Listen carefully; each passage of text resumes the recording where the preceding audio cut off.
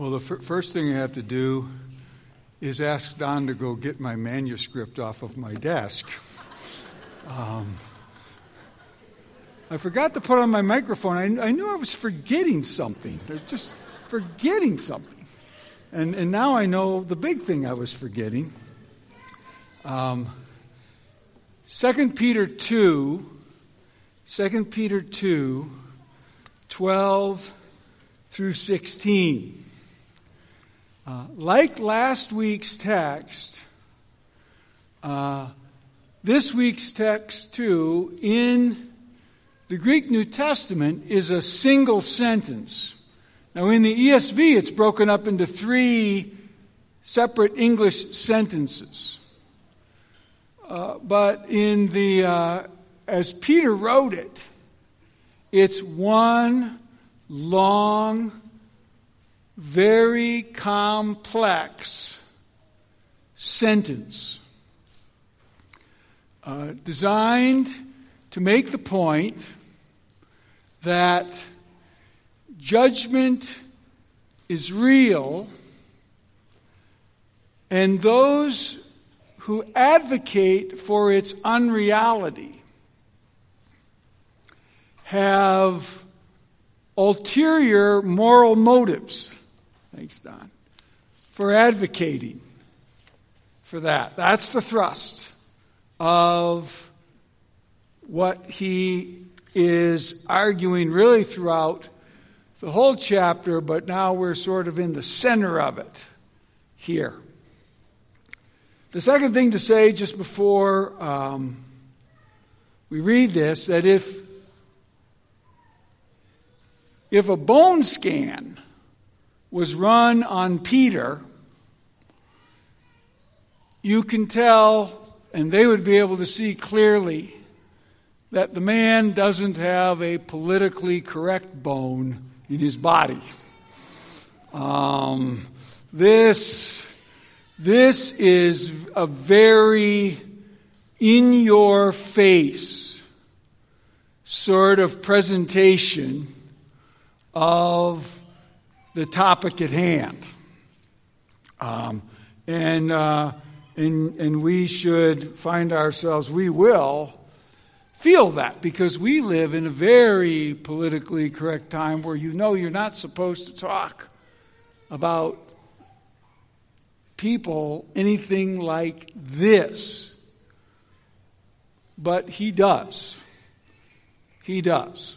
So let's stand together and we'll read 2 Peter 2, 12 to 16.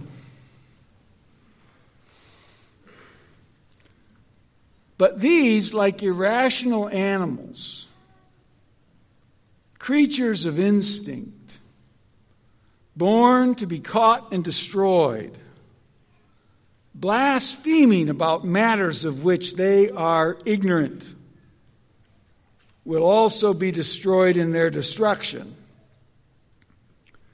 Suffering wrong as the wage for their wrongdoing, they count it pleasure to revel in the daytime. They are blots and blemishes, reveling in their deceptions, while they feast with you. They have eyes full of adultery, insatiable for sin. They entice unsteady souls. They have hearts trained in greed, accursed children, forsaking the right way. They have gone astray. They have followed the way of Balaam, the son of Beor, who loved gain from wrongdoing, but was rebuked for his own transgression. A speechless donkey spoke with a human voice and restrained the prophet's madness. Let's look to the Lord in prayer. Father in heaven, It is good for us, the psalmist tells us, to praise you as our God. Because very pleasant is the beauty of praise. You are the one who has built Jerusalem. You are the one who eschatologically will build the new Jerusalem. And all of the troubles of Israel, you cover. You are the one healing those who are broken in heart. All of those who are overcome with pain. And Lord, that speaks to many people in many times and in many different ways. Some are broken in heart because they have broken bodies. And others are broken in heart because they have broken relationships. And others are broken in heart because they have broken finances. Others disturbed because the brokenness of the world's situation. And on we might go. But we come to you, who is the one who forms the stars,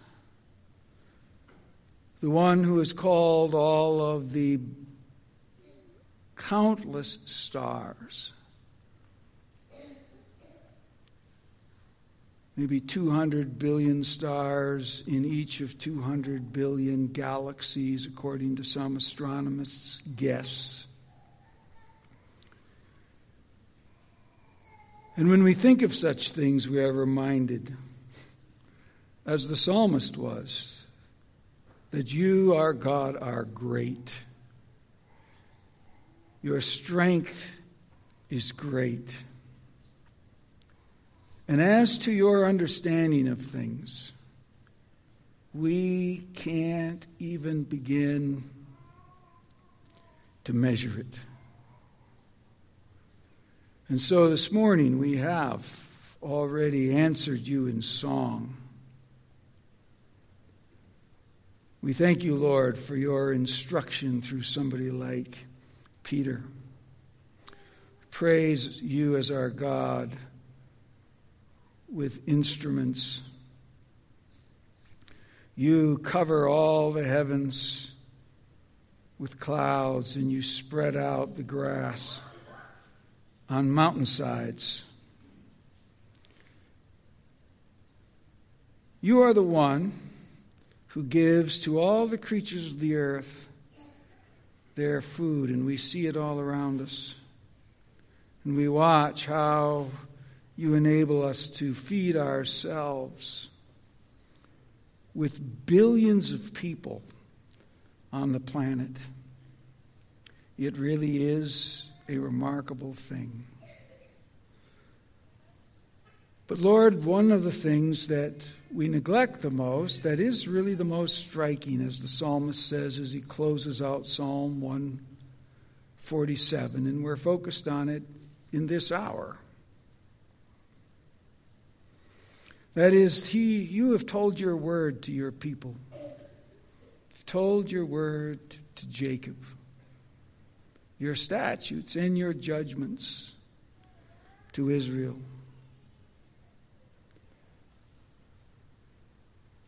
There are many people who have no word from you in the world. Constant concern of mission.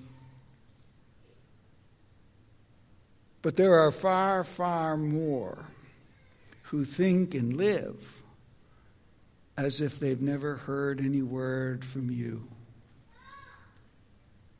They don't know your judgments. They imagine that they will in the end be answerable to no one when in fact they will be answerable to you. All people, everywhere. So you have declared, so have you said. So is Peter declaring in our text for this morning. Lord, we praise you that you have spoken to us about such things, and we thank you in Jesus' name. Amen. Be seated.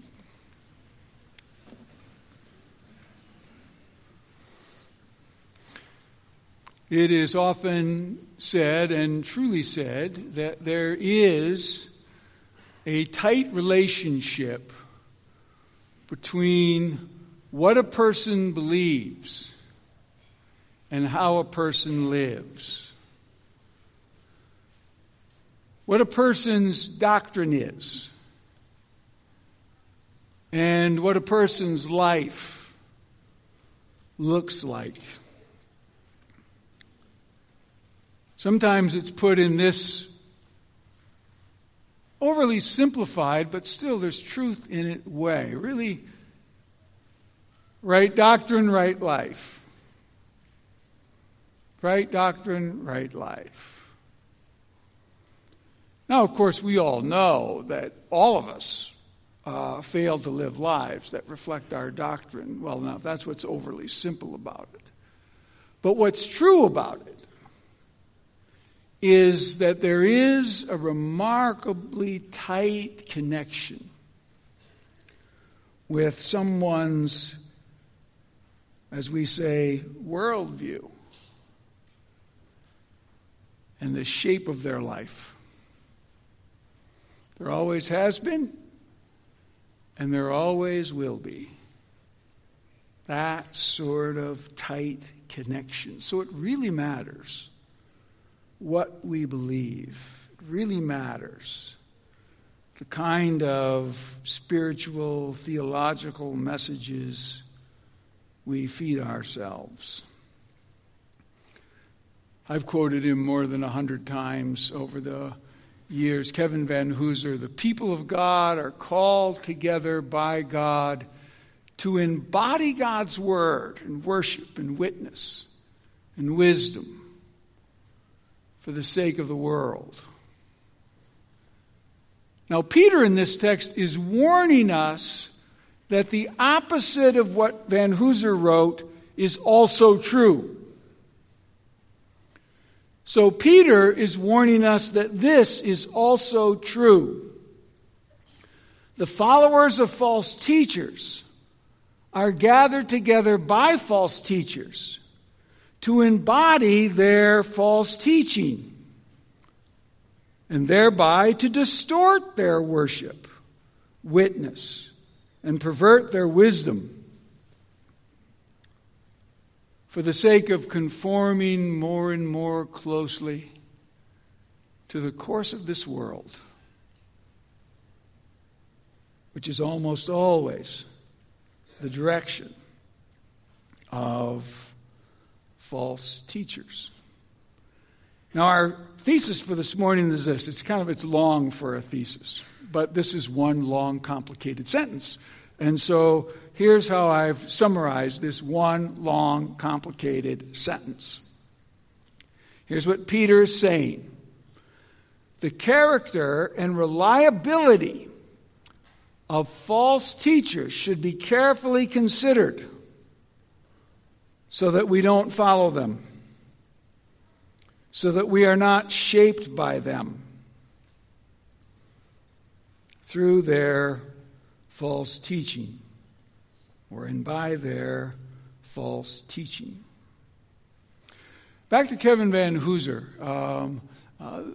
The phrase that he actually presents himself, and he's not a young man anymore. Kevin Van Hooser is 11 months older than me. I think he's back at Trinity now. He's taught at Trinity and then Wheaton and Cambridge and various places, jumped around a little bit. But what he has said about his life as a teacher and a theologian, he said, over the last 40 years, ever since he got out of graduate school, he says, my life is built around one question. It's a really simple question. What does it mean to be biblical? What does it mean to be biblical? Does it mean just believing the right things? Does it mean just avoiding certain practices? Or does it mean some combination of believing in such a way that your beliefs shape your life into a biblically shaped life? But what does it mean, he asks, to be biblical? And it's an important question because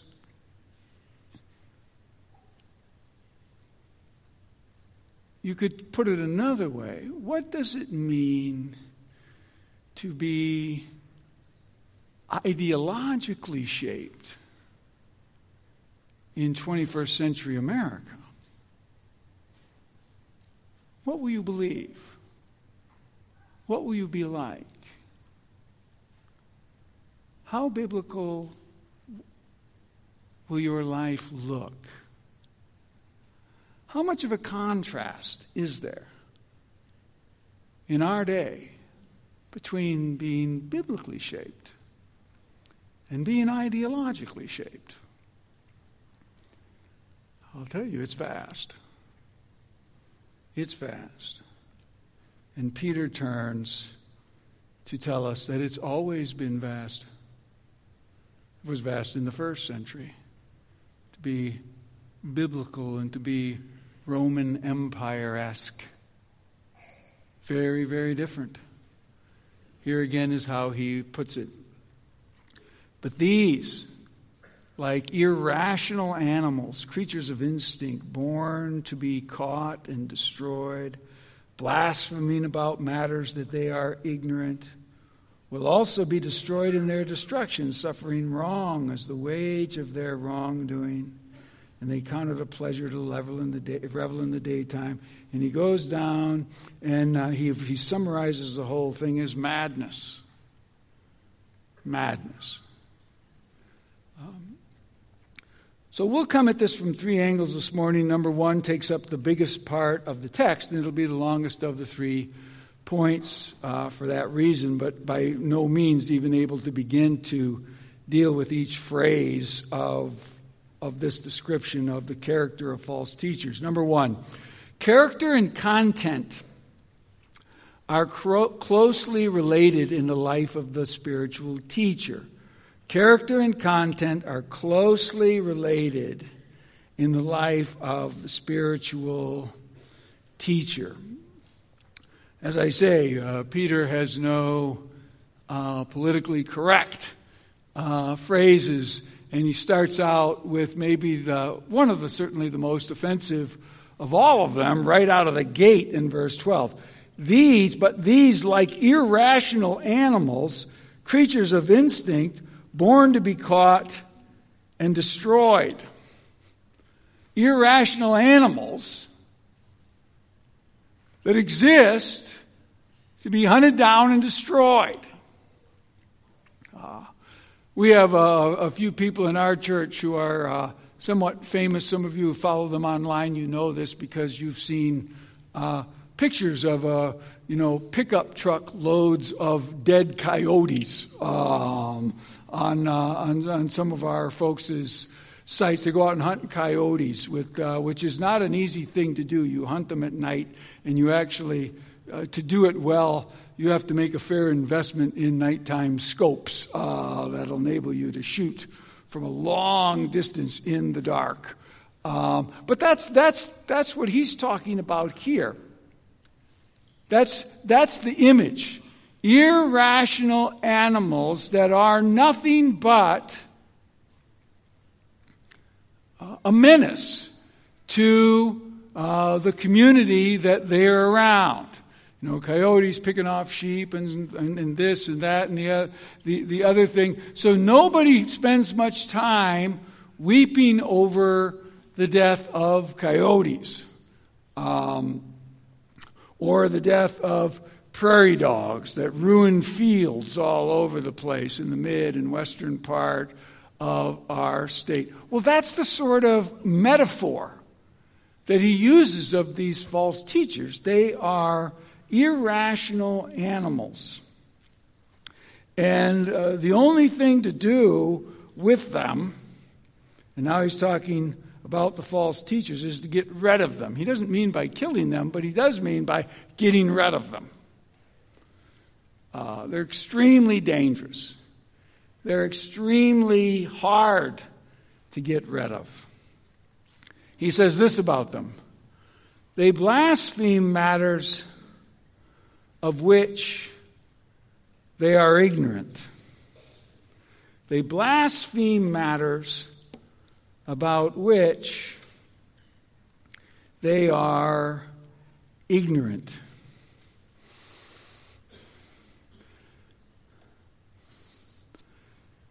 Here's what Jesus says about one of the great issues of our time. For instance, the whole nature of gender, the whole nature of marriage. See, for Jesus to talk about marriage means you must talk about gender, because the two things are unbreakably tied. And so when the disciples ask him, and when his opponents ask him, particularly in Matthew 19, it's the opponents, they ask him a question about marriage. So in Matthew 19, they ask him, tell us about the norms of marriage. And he does it in a two-phase way. He talks to them first about the norm of gender, and then he talks to them secondly about the norm of marriage. Here's how he does it.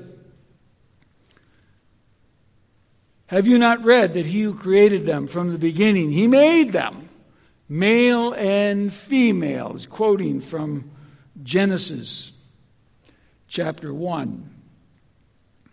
He made them male and female and said, therefore, a male, shall leave his father and mother and cling to his wife, a female, and the two shall become one flesh.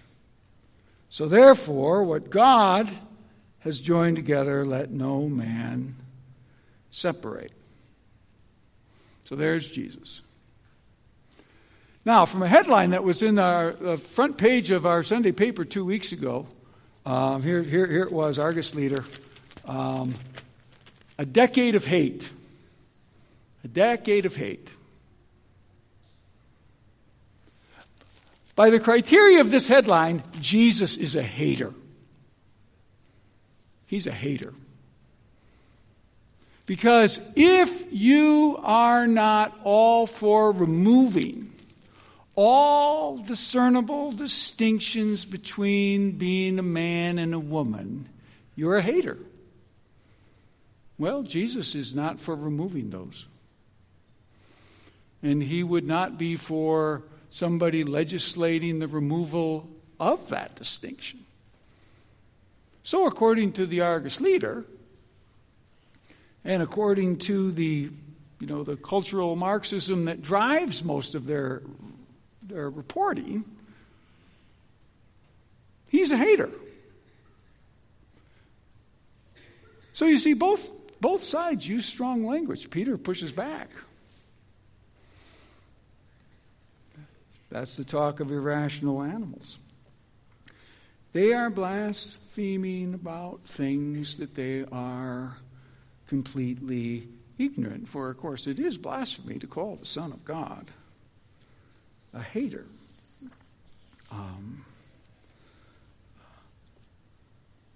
Now, all of this, again, is built around really a side doctrine. These people are arguing, central to the doctrine that Peter's concerned about, there's no judgment. There is no judgment.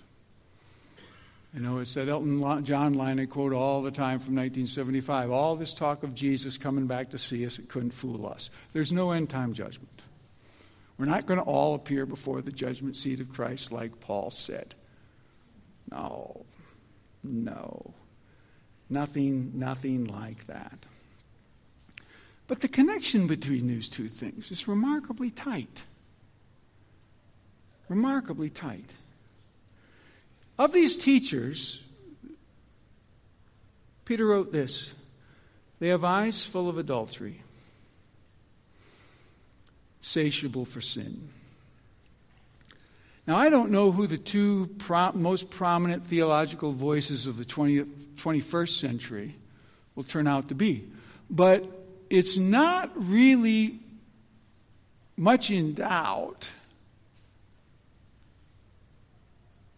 who less than a handful of the most important theological voices of the 20th century were. And one of them was a man named Paul Tillich. Paul Tillich was from Germany.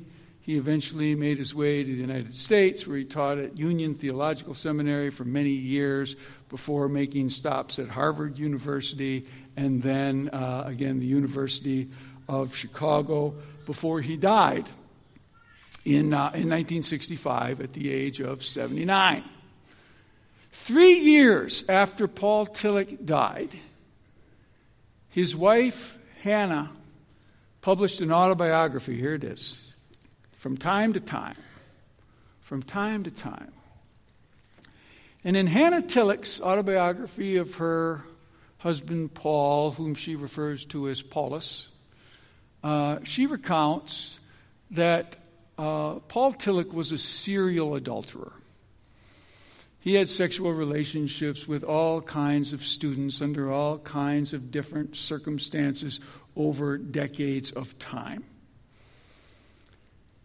Now, she was no innocent wallflower herself, but he certainly started it, and she eventually had a number of affairs as well as relationships with people of the same sex, gender. Paul Tillich did not believe in untimed judgment at all. He didn't believe in a personal God. He believed that God was the ground of all being and spoke in many other vague sorts of ways. But the second person on that list is 100 times more biblical than Paul Tillich. His name was Karl Barth. Barth's probably number one. The most significant theological influence of the 20th century, Karl Barth. Brilliant, almost beyond belief, hardworking, gifted, and lived out an affair, a decades-long affair with his secretary, Charlotte von Kirschbaum. Most of it with all three of them living in the house together. Barth, his wife Nellie, and Charlotte. And everybody knew what was going on. Barth wrote a letter to his wife when he was 61 years old, 1947. Now, hold on to that date for a minute. 1947. Barth is 61 years old. And he's already, by the time he writes this letter, he has already published the first volume of his dogmatics. He'll go on. It'll go on to be the largest theological project of the 20th century. 9,000 pages. But here's what he wrote to his wife in 1947. The way I am, I never could and still cannot deny either the reality of my marriage or the reality of my love. It is true that I am married. that I am a father and a grandfather. It is also true that I love. And it is true that these two facts don't match. Well, actually, marriage and love match up pretty nicely, don't they? Yeah, but he knows. She knows what he's saying. This is why we, after some hesitation, at the beginning, in other words, decades earlier, decided not to solve the problem with a separation on the one side or the other.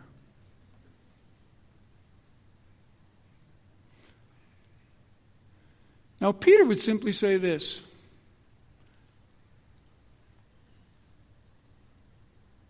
Like, as I say, Bart is 100 times closer to orthodoxy than Paul Tillich. But Bart does believe in universalism. Everybody goes to heaven. Nobody has any danger from the judgment of God in the end. He's famous for assuring everybody that the atheist, the most significant atheist of the previous 19th century, Feuerbach, certainly in heaven. And Peter is simply saying, oh, there's a link between that doctrine and this life. There's a link. But just as an aside, before we move on, notice his use of language. This is 1947, where adultery becomes love.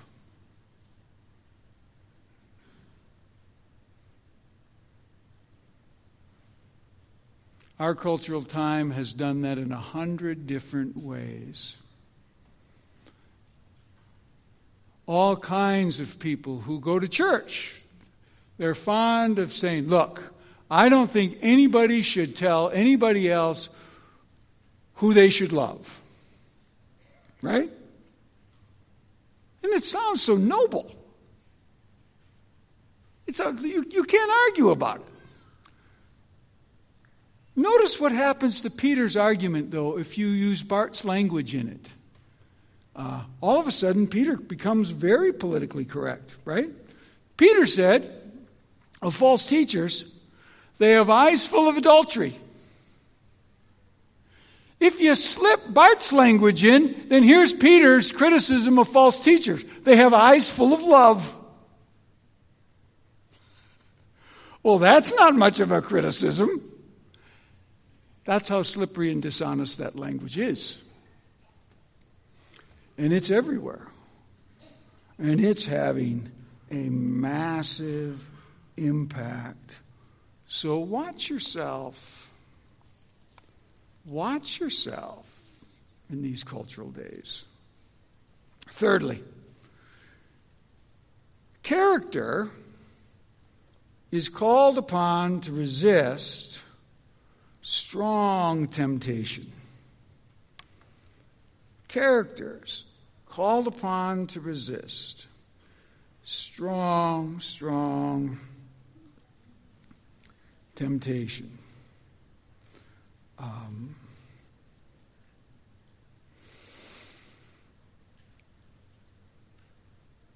This is the 15th verse. This is the second point. The 15th verse, which is really key. Forsaking the right way, they have gone astray.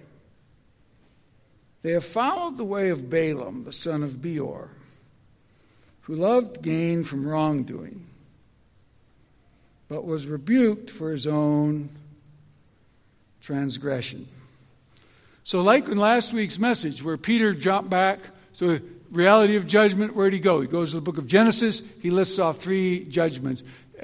Judgment of the angels in Genesis 6, judgment of the world at the time of the flood of Noah, Genesis 6 to 8, judgment of Sodom and Gomorrah, Genesis 19. Here, he's doing the same thing. He goes back to the law. This time it's the book of Numbers.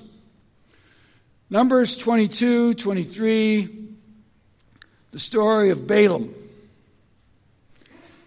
Balaam. So why the story of Balaam? What's going on here? Well, the only way to really get at it is I'm just going to read a key section out of Genesis 22. And right in the middle of it is verse 15 to 22. So we're on verse 15 in 2 Peter 2. And we're going to be most interested in verse 15 of Numbers 22, 7 to 20. But here it goes. So the elders of Moab and the elders of Midian departed with fees for divination in their hand, and they came to Balaam and gave him Balak's message, so the king of Moab's message. They said to him, and he said to them, "Lodge here tonight, and I will bring back word to you as the Lord speaks to me." Now what the message was, would you please curse the people of God in God's name? And notice Balaam's initial reaction to that. Well, let me look into that. I hope we can do business, but we'll see. I'm not sure. So you spend the night. I'll consult with the Lord, and we'll see what happens. So that's how it's opening. God came to Balaam and said, "Who are these men with you?" And Balaam said to God, "Balak, the son of Zippor, the king of Moab, has sent to me, saying, Behold, a people has come out of Egypt, and it covers the face of the earth. Now come, curse them for me. Perhaps I shall be able to fight against them and drive them out." God said to Balaam, "You shall not go with them. You shall not curse the people, for they are blessed." Okay. So Balaam rose in the morning and said to the princes of Balak, "Go to your own land, for the Lord has refused to let me go with you." So the princes of Moab rose and went to Balak and said, "Balaam refuses to come with us."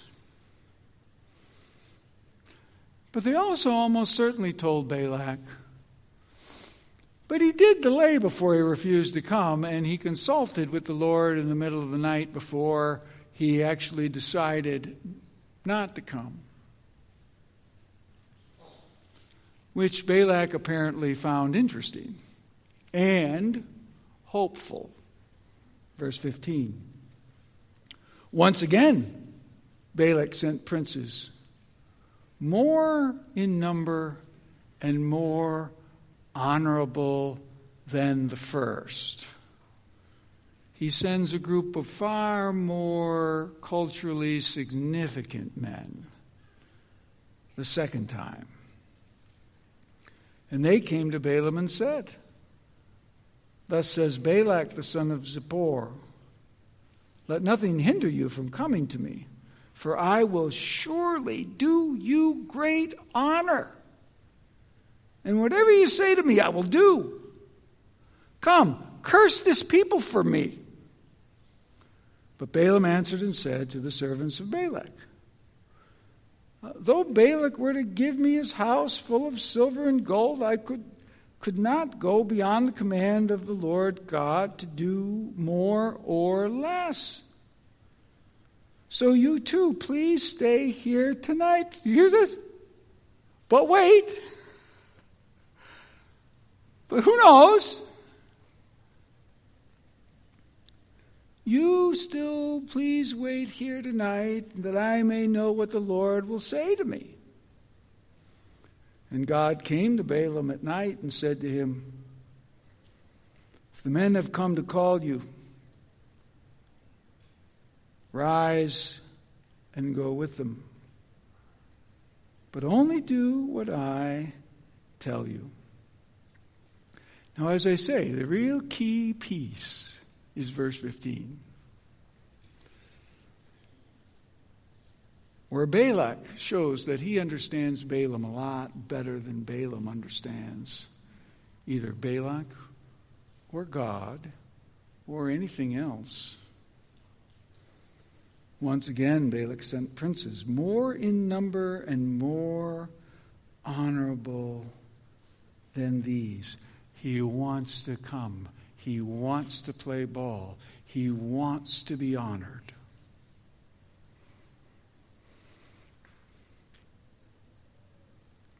We can work with that. For I will do you great honor.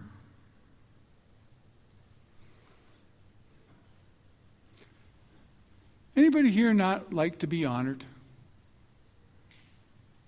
Not to be appreciated? Not to be rewarded? Not to be thought highly of? Would you rather your neighbors thought you were on the wrong side of history or on the right side of history? Would you rather your neighbors thought you to be sensitive and insightful or backward and oafish? What would you like them to think?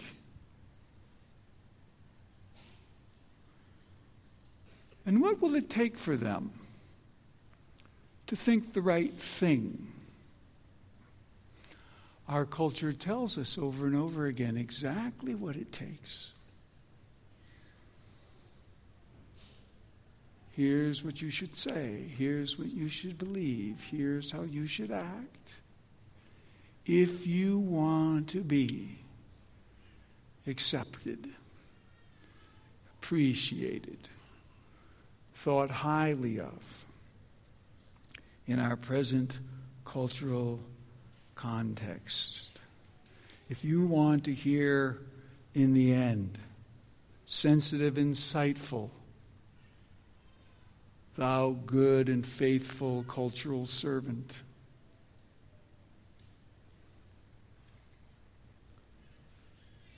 Thirdly and finally, character is aided by rational engagement with God. Verse 16, middle of verse 16.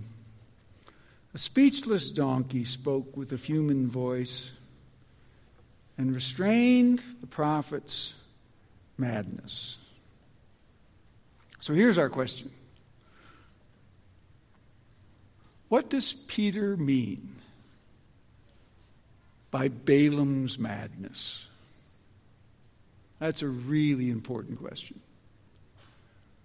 What does Peter mean when he speaks of Balaam's madness? Now, we don't have time to take up enough of the rest of the story. Most of what throws people all off, and so they miss the actual central metaphor in the thing, because donkeys don't talk. Donkeys don't talk. Well, that's good. The text said that. Donkeys don't talk. And God spoke through a donkey who does not talk to Balaam. But in the story, you remember, Balaam gets all ticked off at the donkey and beats on him because the donkey keeps going off the trail. And why does the donkey go off the trail? Because the donkey sees spiritual reality more clearly than Balaam does. Balaam, spiritually speaking, is blinder than a jackass. That's central to the story. The donkey sees. Balaam doesn't see. He doesn't see reality. What does he see? What he sees plainly is that he would like to enjoy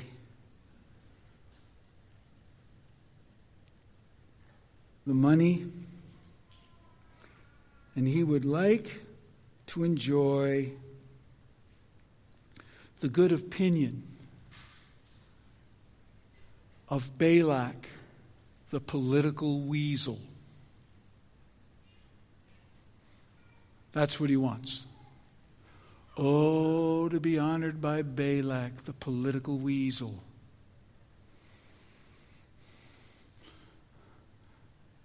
I tell you, that weasel has sent me some high-ranking weasels to talk to me. Way more high-ranking than he sends to a lot of people. He's going to honor me. He's going to honor me in a number of different ways.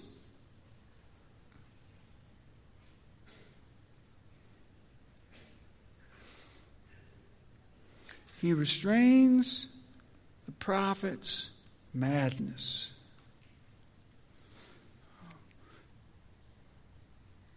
We saw it last week in Psalm 146, right? It's one of those places, one of the number of places in the Psalms, which speaks of God as the maker of heaven and earth and the sea and all that is in them.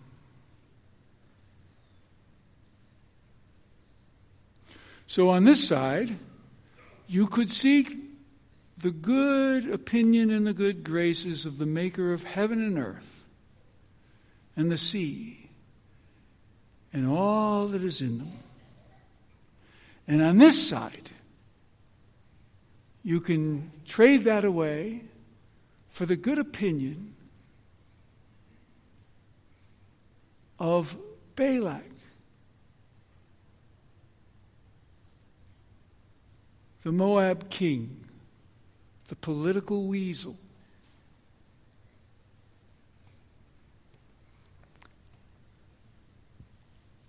And Balaam goes with Balak.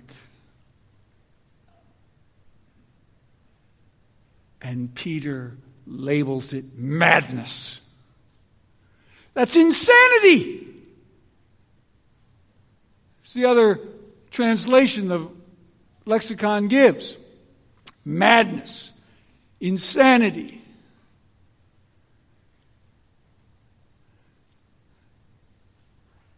The Greek word actually is, that's what it means, but it's probably where we get our phrase. It only occurs once as in this form in all the Greek New Testament. It's a compound word of a guy standing beside his understanding.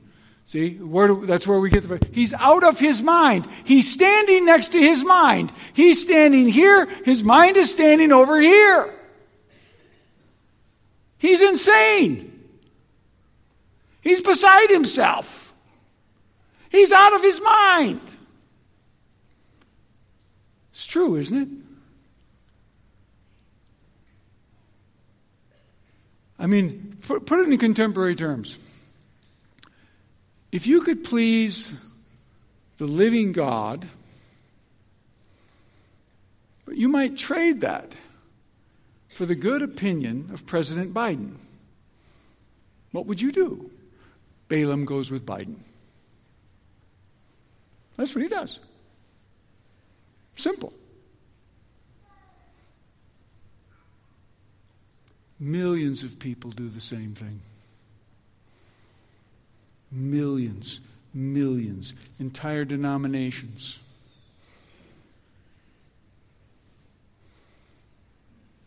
Of teaching falsely in Jesus' name do the same thing for exactly the same reason. We'll close with this. In a couple of weeks, Don mentioned it'll be Terry's ordination service. Ironically, on the very last Sunday he's here. So those of you right after that service, you'll have the and Terry will still teach the Sunday school class, so you'll be the first ones to ever hear ordained Terry speak. So there's your opportunity coming up in 2 weeks. But the text that we'll use that Sunday morning for his ordination service is 1 Peter 4, 11 to 16, and verse 16 we'll close with. This is Paul's word to Timothy as a young pastor to keep him on the straight and narrow, but it's very applicable to really any Christian, to many here today, especially because we got Bible school tonight, and a lot of you will be teaching in Bible school tonight. So it's here's the word.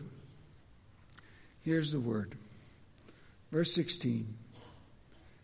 Pay attention to yourself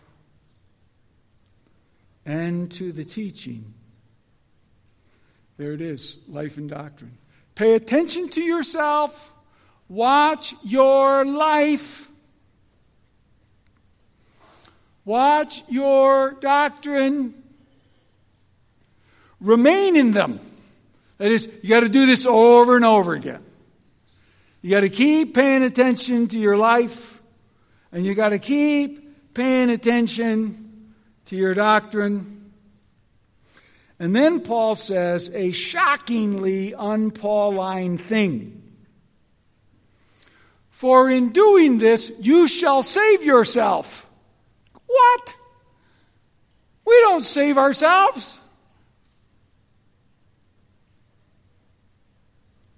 By grace have you been saved through faith, and that not of yourselves. It's a gift of God, not as a result of works, that no one should boast. Paul said that. Yes, and he said this too. You shall save yourself and those who hear you. What is he talking about? He's talking about exactly the same thing Peter's talking about right here. You watch your teaching because it shapes your life. Watch it. Be careful. Be sure it's solid.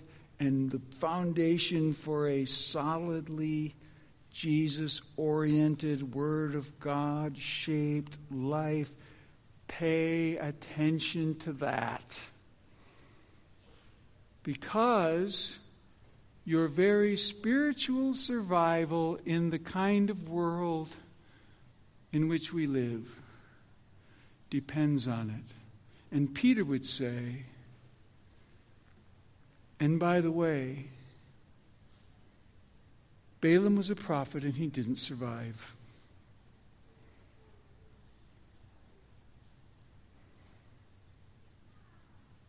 Balaam was a prophet and he didn't survive. Let's pray together. Our Father in heaven, we thank you for the words of warning, the words of insight, the words of challenge that you send us through Peter.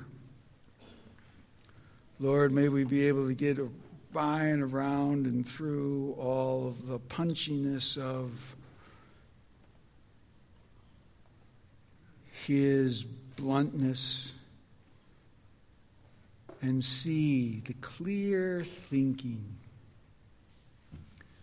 that is reflected behind it and in it and through it, so as to be shaped by that thinking. We ask for this in Jesus' name. Amen.